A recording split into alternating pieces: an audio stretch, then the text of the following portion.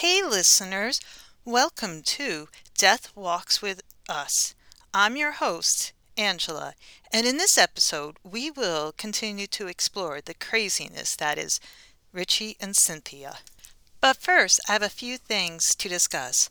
I have changed my mind about not using trigger warnings, and this episode, I will use it just once, just before I talk about the death of a child, so that you may skip ahead. In the days after I recorded my first episode, I looked at the news online, and before I go into this episode, I'd like to take a few minutes and discuss the news. I came across a video about a man attacking another man in court. This man was at the defendant table and could not protect himself, so why was he attacked? Because he allegedly murdered this father's baby's mother, Nitisha Lattimore, because she allegedly might have miscarried his baby. I'm going to say this one more time. Allegedly, he stabbed her to death because he thought she miscarried his baby. But it did not end there. If this is true, this man is a monster, for he took her 3-year-old son, the son of the guy who attacked him in court. Here's that trigger warning. You might want to skip ahead. And threw the baby over a bridge into the Ohio River, alive. I'm going to keep tabs on this case, as this is despicable, just absolutely disgusting. The trial is supposed to start in August, so we should have more information then. Another disturbing case comes out of New York City. A woman was pushing her 3-month-old child down the street in a stroller, and a man walked up to her and put a gun to her head and killed her. She was staying at a women's shelter close to where she was murdered. Her name was Asia Johnson. At first, when this happened, some of the news reports were confusing, but the father of her 3-month-old has been arrested for executing her. He viciously attacked her when she was pregnant with his child, which on the last episode I discussed how assaulting a woman while pregnant increases her chances of being murdered if she leaves him. The police are calling it a domestic incident. I know the word usage is to ease public fears that there is not a madman out there gunning innocent people down as they walk the streets. That it was an isolated incident, but truthfully, when people hear it was a domestic incident, they are like, that's a private issue that does not involve society. Domestic violence is a public health issue. It affects more than just the couple involved.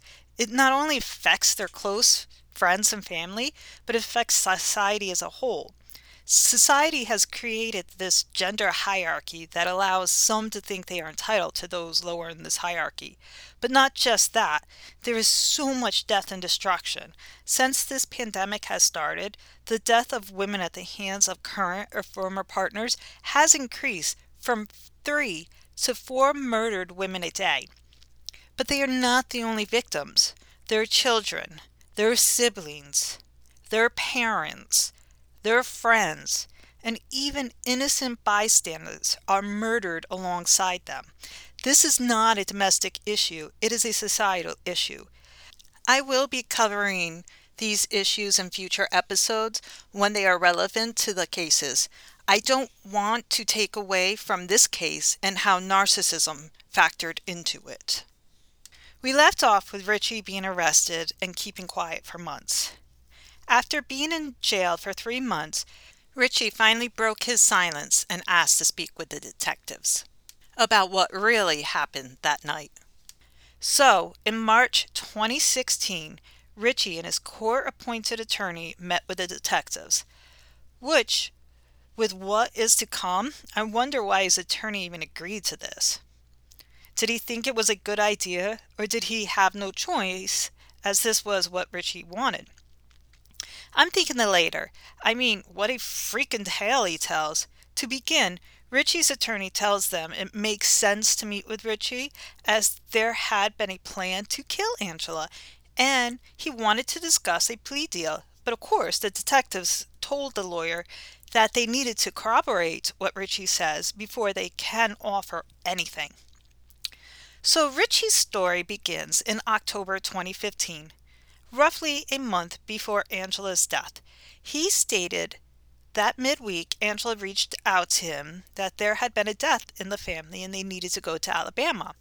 Remember, they cannot take the kids out of state, and this is Angela's week with the children. She wanted to see if he could take the kids early and then let her extend her week so that the time with the kids would be equal. Richie actually agreed to it. This is true. There was a death in Christopher's family, and Angela wanted to go to support him. And Richie did agree to this custody change. It's documented in the emails. So, being the middle of the week, it was agreed that Richie would meet Christopher and his son at the school at 3 p.m. when their daughter got out of school. Usually they do not talk to each other, but Richie said this time Christopher approached him and started to detail a plan that he needed Richie to help him with. This plan was so that both of the men could get full custody of their children. Richie says that Christopher handed him two photos that proved that he and Angela went out of state for vacations against the custody agreement, and he would testify to that in court for Richie if he helped him prove Angela was cheating on him when he worked his overnight shifts. Christopher supposedly handed him a phone so that he could call him one night when he was working and Richie could come pick him up to go catch Angela in bed with another man. Richie claimed that he questioned if this was a good idea or not. Got to show that he has a reasonable side. But Richie also had to throw out there that he wasn't surprised those two were having issues because that's Angela's MO. Anyways, at 2 a.m. Friday the 13th, Christopher supposedly called Richie on that burner phone, saying that he was pretty sure the guy was at the house and Richie needed to come get him to catch her in the act. So Richie picked Christopher up at 2:15 a.m. They drove to the house where Christopher used a key to get into the house. Remember, this is Richie's tale of what happened in the wee hours of Friday the 13th. They go into the bedroom, and it looks like Angela is in bed with another man. But when Christopher pulled back the covers, it is just a body pillow. But Christopher goes nuts and starts stabbing her. Richie stated Angela is not the type to go down without a fight and starts fighting back. Richie just stood there, but he eventually makes it to Angela's side to check her pulse, and while he's doing that, she reaches up and scratches him. Realizing it's Richie, she just says, "I love you," to which Christopher then starts stabbing her more. Richie says he tried to confront Christopher, but Christopher said, "If you say anything, I will kill your wife and daughter." And also tells Richie if he attacks him now, it will look bad on Richie as they are in Angela's house. So Richie continues with his tale, saying Christopher took a red towel, wrapped the bloody knife in it before putting it in his back pocket. They exit the house, and Christopher then thinks it would look better if the door is kicked in, so he locks it and he kicks it in. Driving back to Walmart, Richie said he had to drive with his wrists as his hands were all bloody. I believe that Richie may have drove home that way. That is such a small detail that I don't think someone would make up, though I don't believe Christopher had any part in it. For one, that frenzy of an attack would have covered Christopher with blood, and his co-workers would have noticed. There was no time for him to clean it off of him and his Walmart uniform. As Richie said, he dropped him back off at 2:45 a.m., just 30 minutes to murder his wife. I mean, if there had been time, Richie could have washed his hands. Richie claimed he then went home and washed his hands and crawled into bed with his wife, claiming that he did not wake her up. Richie gives them permission to go to his apartment and get the cord that charged the cell phone and the photos Christopher gave him. But they were damaged, as Richie claims his daughter found them and brought them to her bedroom and crumbled them up to hide, as she recognized them from a trip out of state, and she did not want to get her mother into trouble. When asked why he did not say anything earlier about this, it was because after witnessing Christopher murder Angela, Richie was afraid of his violence. The detectives asked Richie to clarify certain parts and give more details, which Richie was not able to do. For example, they asked him if Christopher had changed out of his bloody clothes, and he did not answer. He just looked confused. But they were only playing with Richie with these questions. They knew Richie might try to implicate Christopher, so they pulled out their ace card. Christopher worked at Walmart. Every action is recorded on video.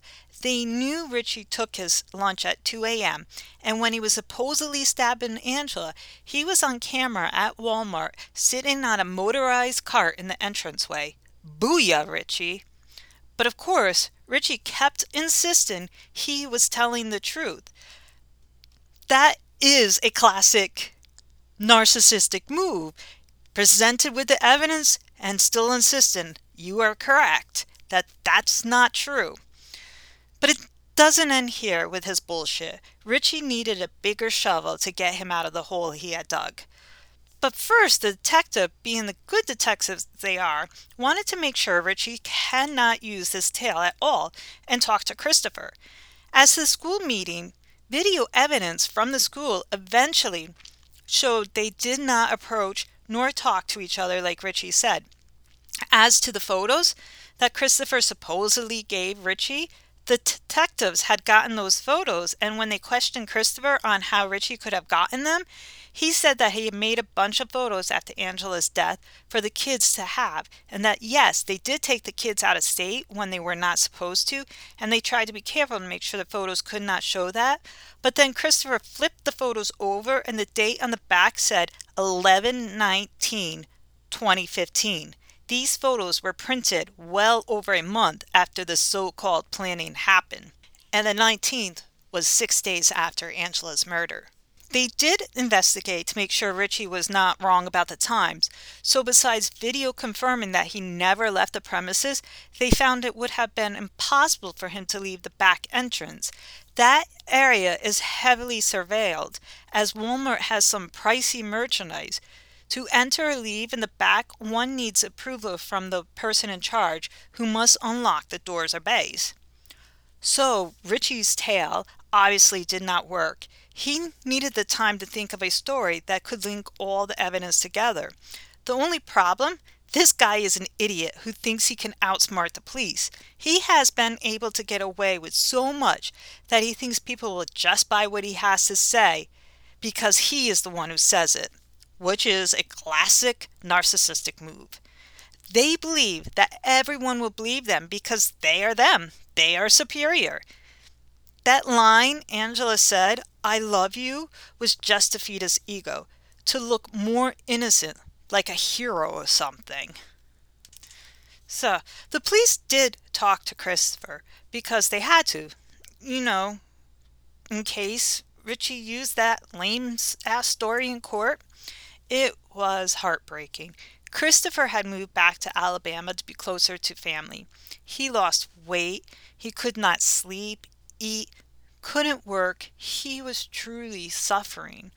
They questioned him when he came back to finish a few things that needed to be done. When he came back to North Dakota, the police asked him why it could not have been possible for him to stab Angela, and he said, "Because it's Angela. Since the first time I touched her, it's always been Angela." That's just heart-wrenching. In May 2016, Richie has a new tale that still involves Christopher. But I am trying to keep this short and I'm going to do a quick summary. Richie lied. These tales that developed while in jail are somewhat hard to keep track of, and unlike the one with Christopher, these other ones are not introduced into Richie's trial. But in this new tale, Richie is called to Angela's house by Christopher, where he finds her, checks her pulse. She scratches him, says "I love you" to him. But this time, there are two strange men there. All this was done to place Richie at the scene. Richie had tried to manipulate fellow prisoners into this tale, and this tale keeps changing, too. And I'm just going to say it's crazy, and you should definitely read the book. Wynn goes in depth about his manipulative time in jail. Like, it's crazy how he thought it would work. Wynne really did her research on this, and if you want to know more, check it out. It's way too much to put into this podcast, but it's worth it because it's so manipulative and shows how he thought people would buy it. Oh, one last thing about Richie's time in jail. He tried to break out of jail. He got caught trying to break the bars to the window to get out. Yeah, he did that. All right, fast forward to the trial. On Dateline, his lawyer looked like he did not want to be there. That's just my observation from watching the short clip on this episode. This lawyer did not call anyone in Richie's defense either. Richie did not take the trial seriously. He and Cynthia kept blowing kisses to each other, kept looking at each other, fucking sickening. The trial started on December 13th, 2016. On December 16th, they did closing statements. The jury left at 10:33 a.m. At 11:45 a.m., they sent word they had reached a decision. At 12:04, everyone was back in the courtroom where they pronounced him guilty of murder. On May 4th, 2017, he was sentenced to life imprisonment without parole for viciously attacking the mother of his children while she slept, eventually killing her in that attack. Richie's trial barely lasted 3 days. The jury left at 10:33. 1 hour and 12 minutes later, they were saying they had reached a verdict.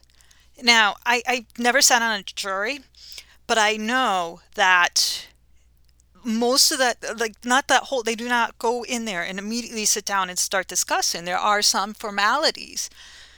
So my guess, it didn't even take an hour to even deliberate. They probably just sat down, thought him guilty, but did some formalities to make sure that they couldn't. I don't know. I've never sat in a jury, but I don't even think they probably spent like 30 minutes discussing it. After his conviction, his wife Cynthia cried to the news that he was a good man, would never do anything to hurt his children, and she stood by him. Angela's oldest 2 kids were in Cynthia's custody. His wife, Cynthia, had expressed before this that she did not understand why they would arrest him, that they had nothing. It was just, quote, a bunch of hot air. Now, hold on to your seats because we are not done here. We are now going to discuss the craziness that is Cynthia. Take a deep breath for this shitstorm. On September 14th, 1990, Cynthia was born to Roberta Fladlian. Okay, I'm not sure how to pronounce it. She was born to Roberta in Grand Junction, Colorado. By all accounts, her mother was not the greatest mother and put her own needs before that of her children. 15 months after Cynthia's birth, she met her husband, Eric, and they moved to his home state of North Dakota. They had 2 children together, Abigail and Michael. Roberta just checked out when it came to parenting. The kids could pretty much do what they wanted as long as they left her alone. At 11, Roberta and Eric divorced, and this is when Roberta told Cynthia that Eric was not her father, and she did not know who Cynthia's father was. It was just a one-night stand. Cynthia was devastated. Eric had been her father. He treated her like his daughter. Things got worse after the divorce. Roberta was home less because she was trying to find a new boyfriend, which meant Cynthia took care of her younger siblings when it was their time to be with Roberta. Cynthia was a tiny human being, at barely 5 feet and under 100 pounds. While working at the Dairy Queen, she met the boy who would soon be her first husband. By this point, she was living with Eric, as the relationship with her mother was too damaged. Cynthia had crashed her car, and after repeatedly attempting to get a hold of her mother, she had a friend pick her up. Which the crash happened because she could not get a hold of her mother when she found her mother's brother doing drugs in their apartment, and she fled the apartment. This arrangement at Eric's did not last long, as Eric, like countless other Americans, became addicted to pain meds after being prescribed them for an injury, and by her senior year, her future first husband's family let her move in with them. Which his family noted that whenever Cynthia did not get her way, she would pout and stomp her feet. So they would just give her what she wanted to avoid issues. I'm going to say it, that's not a good idea. Cynthia had worked hard in high school and scored a scholarship to Mana State University. She married her first husband in 2010, and in December, her first husband transferred to her college so they could set up house. It did not last long, as both really did not want to get married, but did. They were only 19.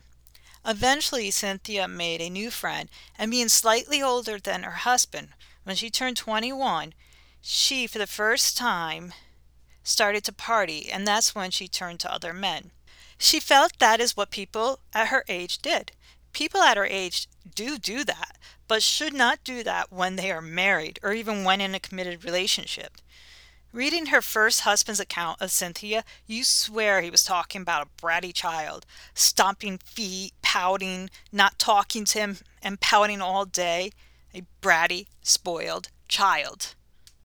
Anyways, her husband eventually looks at her phone and sees a text message to Cynthia from her friend about Cynthia's cheating. He confronted her about that text, but he still wanted to work on their marriage. She did not, so he moved back home. Their divorce was finalized 18 months after they wed, which was also about the same time as Richie and Angela's divorce. This is when she meets Matthew, who is extremely important to Cynthia's story. Now, Wynn's book goes a little bit into the relationship, but Dateline gives the impression that they had just been friends, but that could be because that's all Matthew saw of the relationship. They had met at the bar he worked at, and he would talk to her on slow nights and do shots. On Dateline, he says she felt a connection to him because one night they had an in-depth conversation.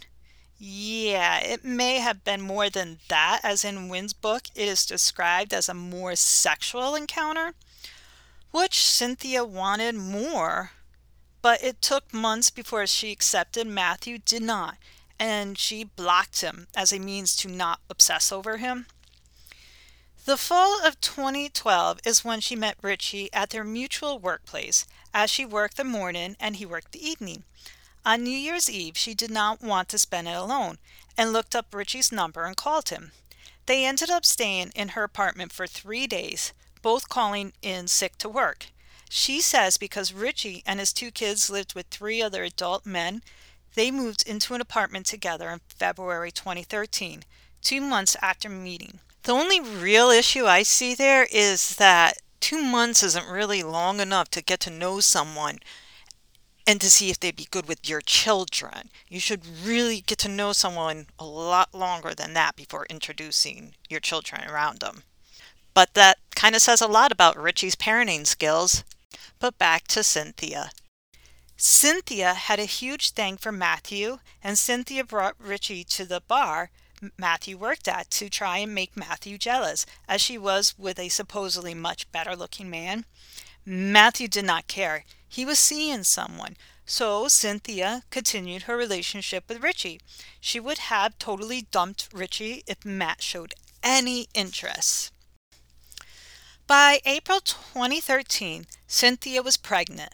She had a rough pregnancy and wanted to quit college, but Richie encouraged her to finish, and he supported her. They were married in August 2013, 8 months after meeting. The baby was born premature on October 18, 2013, and by the end of the year, Cynthia was calling Angela's children her children. Richie and Cynthia were frustrated with the custody battles, and Cynthia supposedly said to Richie at the end of 2013, "Wouldn't life be much easier without Angela?" Richie said he can't now because she's pregnant. Cynthia says she was confused by that statement, but never questioned it. Cynthia eventually got a teaching position at Lewis and Clark Elementary School, where she taught kindergarten. This is where she headed after dropping the eldest daughter at Longfellow Elementary School on the morning of November 13th, 2015. Remember, she dropped Richie's daughter off at the school across the street where Richie had viciously murdered this child's mother almost 6 hours before. For a supposedly loving, doting father, he did not care if he caused his child stress from seeing all the police at her mother's house, possibly could have seen them taking the body out in a body bag. On the day of the murder, the police had come to the school to interview Cynthia, where she confirmed an alibi for Richie, that he came home after work and was in bed each of the 3 times she got up to tend to the children. Fast forward to Richie's arrest. Cynthia went in for questioning. Cynthia was just hostile and childish. She is a teacher and she's just huffing at their questions and rolling her eyes, does not care that Angela is dead. The police try to humanize Angela, but Cynthia just rolls her eyes. I get it. This seems to be a tactic that always worked for her, so she resorts to it. But honey, it don't always work. The police tried to show her the evidence that Richie was lying to her, that he'd been having at least 3 affairs, and she adamantly refused to believe them. She accused them of getting that information from Angela's emails, that was something Angela made up. But as to the co-workers, it turned out Richie had told Cynthia that he lost his job because the two had lied about him, and she believed it. She would not accept the truth from the detectives, which I honestly don't blame her for not believing the detectives, because detectives can legally lie to you in interrogations. They can present false information to you to try to get you to confess. Unfortunately, when they do that, it does cause suspects to question their reality and can cause them to give false confessions because they believe the police. These are supposed to be people you trust. But what had happened was Richie had lost his job because he got physical with a patient, but he had told Cynthia that the two co-workers lied about sexual relations with him, and that's what got him fired. Cynthia wanted to believe Richie, not the police. Cynthia would not accept anything the detectives had to say. She would only believe them if they had video evidence of Richie having sex with these women. The text messages and what these women said did not mean anything to her. Cynthia was just hostile to them about Angela. She had never met Angela, but repeated everything Richie told her about her. Belittling Angela, had no sympathy towards Angela being murdered. Cynthia did not believe her husband stabbed Angela. But what was bizarre was she wanted to see the pictures of where Angela was stabbed. She wanted to see Angela's dead body before she would believe anything that the police had to say. Angela was already buried, but she wanted to see her body before she would believe anything. It's just really bizarre. When she was told that Angela was pregnant when murdered, Cynthia just made a little snide remark by asking if Christopher was the father, because Richie said Angela cheated throughout their marriage. The police had nothing on Cynthia, and even with all the tales Richie told, none of them implicated his wife, Cynthia. Now we will skip to after Richie's conviction, where everything takes another turn for the detectives. The detectives involved get a message from Matthew, the guy Cynthia had been somewhat obsessed with. She had contacted him, and he was disturbed by some of her messages. These messages kind of implied that Cynthia may know more about Angela's murder than one who is not involved should know. The major one being that it was not supposed to be a knife. That had been the backup plan. As Matthew lived in another state, he agreed to come back to North Dakota and take Cynthia out to get her to talk. The police put a recording device in his car to record their conversation. Matthew picks her up, and after a night out, they ride back at her place, where she does not want to go in, and they sit in the car and talk for 2 hours. I'm going to say here that Cynthia left her kids alone for hours while she went out to a bar with an old flame. something her mom would have done that she swore she would never do. She later said when she came in, her child was on the floor crying. Cynthia showed her self-centeredness to Matthew. She complained about Angela's mother annoying her for wanting to talk to the children. Linda was battling Cynthia for custody of Angela's children. She had no sympathy or understanding for what Linda was going through. She had unexpectedly lost her child that she never got to amend her relationship with. Cynthia claimed the kids were glad Angela was dead, inciting one supposed incident of a slap that she only learned of through Richie.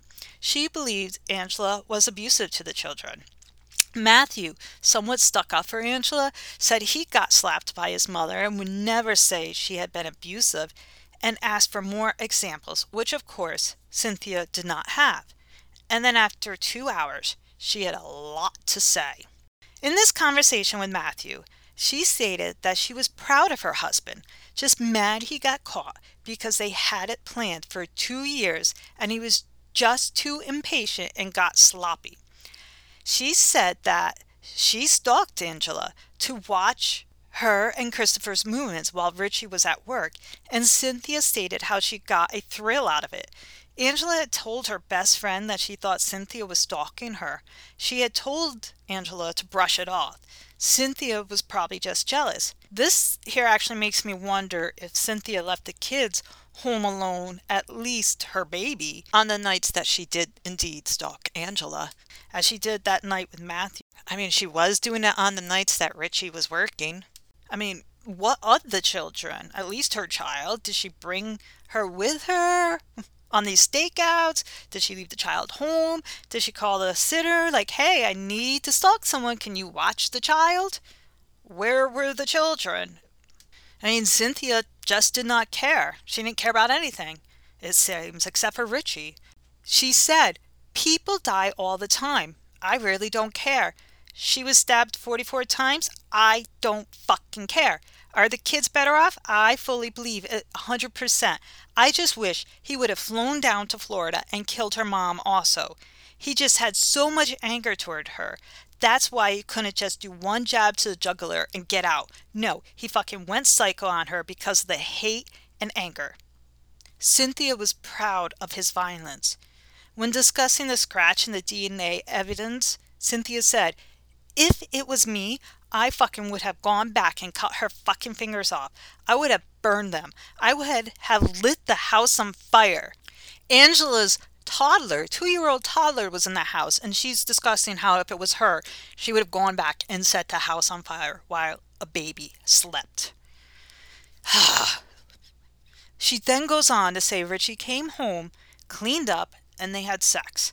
She tried to backpedal a little bit, but stated how Richie came home, said it's going down tonight, and they discussed his alibi. Now, there was no discussion why this particular night, but I think the last email exchange between Richie and Angela angered him so much that he decided that was it. That night was it. Angela had emailed him a Huffington Post article titled 11 Telltale Signs Dad is a Narcissist. He, of course, did not like it and said he replied, I'm glad you found an article describing you, your dad, and your mom. Maybe you can use it as a guideline to change. I doubt it, but good luck. Angela replied in the email, quote, it was to help you improve things with child's name removed. Stop taking everything as an attack. When they get older, if you don't improve, they won't talk to you anymore. So stop attacking me and actually read it, especially the last paragraph about the daughter and dad. That's the main point, which was about validating daughters and making them feel special. I believe Richie did not like his parenting challenged, especially by her. So instead of improving, he decided to eliminate Angela that night. I mean, it sounded like Angela was trying to save his relationship with their daughter, but Richie didn't like Angela saying anything to him about his parenting. Cynthia also goes on and tells Matthew that she was involved in Richie's plan to break out of jail. Eventually, detectives learned how Richie was able to make all of his plans when all things in jail are recorded. Richie had discovered one of the cameras did not fully cover the meeting area in the jail, so he was able to hold up notes for Cynthia to read, and then he would flush them down the toilet later. Other inmates realized what he was doing and told the guards, who fixed the cameras. Richie was extremely manipulative of other prisoners in the jail, and they did not like it, so they had no problem turning him in to the guards. May 19, 2017, 15 days after Richie was sentenced to life in prison, Cynthia was arrested. She never went to trial, as her legal maneuver was to offer an Alford plea in hopes that Judge Stacy Lauser would take it easy on her. An Alford plea is not accepting guilt. It's basically saying you will plead guilty while acknowledging your innocence because you believe the evidence against you is so overwhelming a jury will convict. Now, the Judge Lauser had a reputation of what was viewed as favoring the defense. To me, it seemed she stuck by the rules, and the prosecution did not like how, as prosecutors called them, minor administrative errors caused her to, quote, ruin their cases. Here's an idea. Do your job correctly. Stop trying to railroad innocent people, and judges could allow things to be admitted into evidence under good faith. So prosecutors would try to get different judges instead of Lauser, and they tried it in this case, but it was dismissed as what they called judge shopping. It was becoming an issue not just with her, but others, and the courts were trying to put an end to this practice. The prosecution had offered a plea deal of 20 years to Cynthia, but she honestly did not see what was wrong with her actions and that she should not be punished as she did not commit the murder herself. So with the Alford plea included an open plea, both counsels would offer a recommendation, but it was up to the judge to decide the punishment after some evidence is offered along with recommendations. Cynthia rolled her eyes while the prosecution talked of Angela's brutal murder. She is in court rolling her eyes as the brutal murder of her stepchildren's mother is being discussed. The lack of empathy and not even that. The judge is watching you and you think the judge is going to take it easy because you roll your eyes to show how dumb you think it is and as a way to say to not take it as seriously. Cynthia was not remorseful at all in the pretrial investigations that were conducted to be used in the recommendations. To the investigator, she stuck by that she did not think she committed a crime and that Angela's children were better off without their mother. Let me say this again. Cynthia did not believe she did anything wrong, that her stepchildren were better off without their mother. The report also discussed how Cynthia showed no signs of accountability. The prosecution recommended 25 years plus 5 for helping with the attempted escape, with 5 years suspended, plus no contact with any of Angela's children nor with Angela's family. Cynthia had no one who would speak for her. Her sister felt betrayed when she found out about Cynthia's involvement in Angela's murder, when she had insisted that she had nothing to do with it, and her sister would not speak on Cynthia's behalf.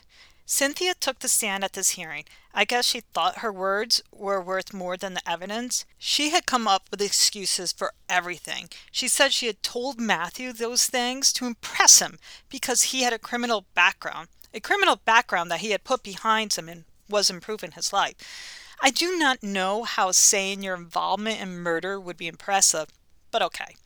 Cynthia also kept attacking Angela on the stand, that she was a horrible influence on her children. She was psychologically, verbally, and physically abusive with her children.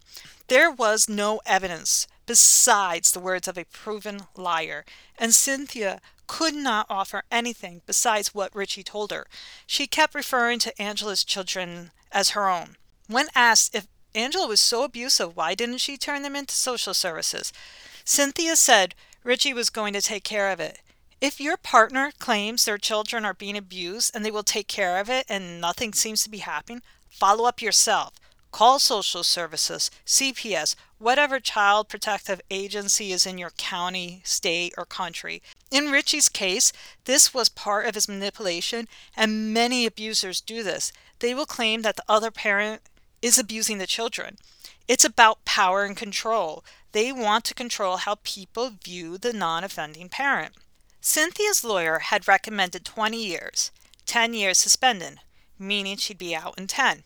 He tried to put the blame on Richie, saying that she would never have done it if not for his manipulation, and she was a productive member of society. Except Cynthia would not say he manipulated her, and said on the stand he was a good husband who helped in the home. Now it was up to the judge to determine sentencing. Her sentence was life imprisonment without parole, way harsher than what the prosecutor had recommended. Needless to say, the courtroom was shocked. This seemingly lenient judge sentenced Cynthia to life without parole. It was her words that she would do it again and that it needed to be done that made a very strong impression on Judge Wilder's decision. Now, I am all for rehabilitation and feel that most people should not spend their lives in prison, but some people need to be removed forever from society because they are a complete danger and will always be a danger. I feel Cynthia is one of them. Cynthia lacked any remorse. She sees nothing wrong with her planning someone's murder just to make her and her husband's lives easier. That cold-heartedness means she will do it again. She sees murder as an easy way out of hard situations. Judge Lauser told Cynthia that what she did was the ultimate definition of child abuse, as she robbed 4 children of their mothers and told her she had no legal right to Angela's children and that they were Angela's children, not hers. Cynthia's daughter was taken in by Richie's brother and wife, who were supportive, but once she was convicted and they saw the evidence against her, they cut all contact off with Cynthia, stating that her child was better off without her. Cynthia thought Angela's children were better off without her, and now her own child will be forever without her mother, as she will spend her life behind bars.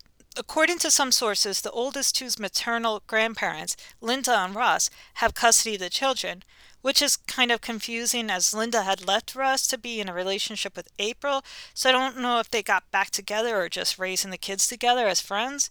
The youngest child lives with his father, Christopher. Because of Angela's lifelong dream, Manette State University posthumously gave Angela her nursing degree. All right, in late 2018, Richie was transferred to a federal prison in California, possibly because he kept trying to escape from prison. As of June 27, 2022, Cynthia is appealing her sentence, still sticking to her story that what she had said to Matthew was just to impress. Quoted in the news articles that she said in her testimony, quote, "I said a lot of things to a lot of people. That doesn't mean they're true." Okay, so she said this and we are to believe her. It seems she feels we are to take her word for it. Kind of a classic narcissistic move. Maybe that's why she and Richie went so well together. One unanswered question is, how did the blood end up on the passenger door? Cynthia said to Matthew that she did not know how that happened. I believe that when Richie lied about driving Christopher back to Walmart, that there might have been some truth in that there somewheres. He said that he drove with his wrist because his hands were covered in blood. That seemed like such a tiny detail someone would not make up. So if his hands were covered in blood, he could have moved his arm fast and end up splattering some blood on the passenger door. I had at first thought that maybe Cynthia went with him, as she apparently had no problems leaving young children alone, but that is probably the only consistent part of all of Richie's tales, that Cynthia was home. He did not try to manipulate the merging story by placing Cynthia there as a way to explain away any future evidence, like he had a knack for doing. His hands were probably still wet with Angela's blood, and it splattered when he moved them, which is a good thing, because it helped nail him.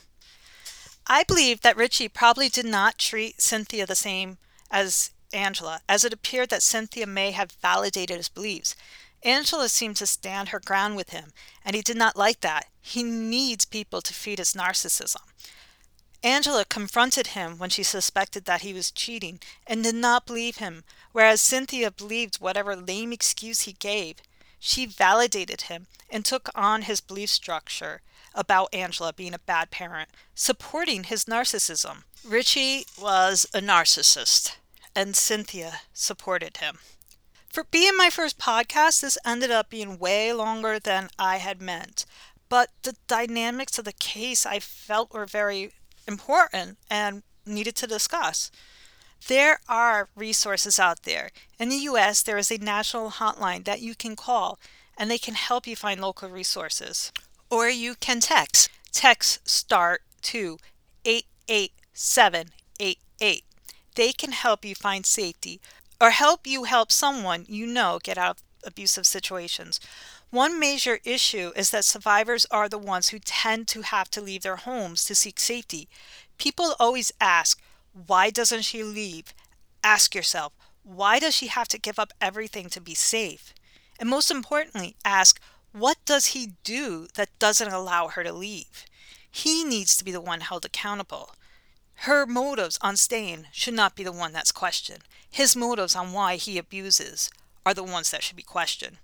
Angela died because Richie lost his control over her. To him, Angela was an object for his use to boost his ego, and she resisted. She questioned him about his fidelity and fought for custody of her children. It's heartbreaking to read what Angela's mother said about the abuse Angela suffered. She said no one believed her, and now she's dead. For a more thorough understanding of this case, buy C.J. Wynn's book, Wilder Intentions, Love, Lies, and Murder in North Dakota. I am ending here for this podcast. I will be posting new cases on Thursdays, unless I have to do more than one episode, and then I will try to post them closer together so you don't have to wait a week for the second episode. Next week, I will be discussing the 1892 murder of Frida Ward at the hands of Alice Mitchell. This is an extremely interesting case. It's kind of, I guess, sad, but not, well, because someone got murdered, but it's very unique for its time. It is a tale of a very dark obsession, an obsession so deep that Alice murdered Frida over this obsession. All right, one last thing before I go. I do have an email address if anybody would like to email me about anything that I have said on this. My email is deathwalkswithus@gmail.com. And eventually I'm hoping to have a Facebook page or some other social media site. And I'm still trying to figure out how to do show notes, but hopefully I will figure that out very soon. And thank you. Thank you so much for listening to this podcast.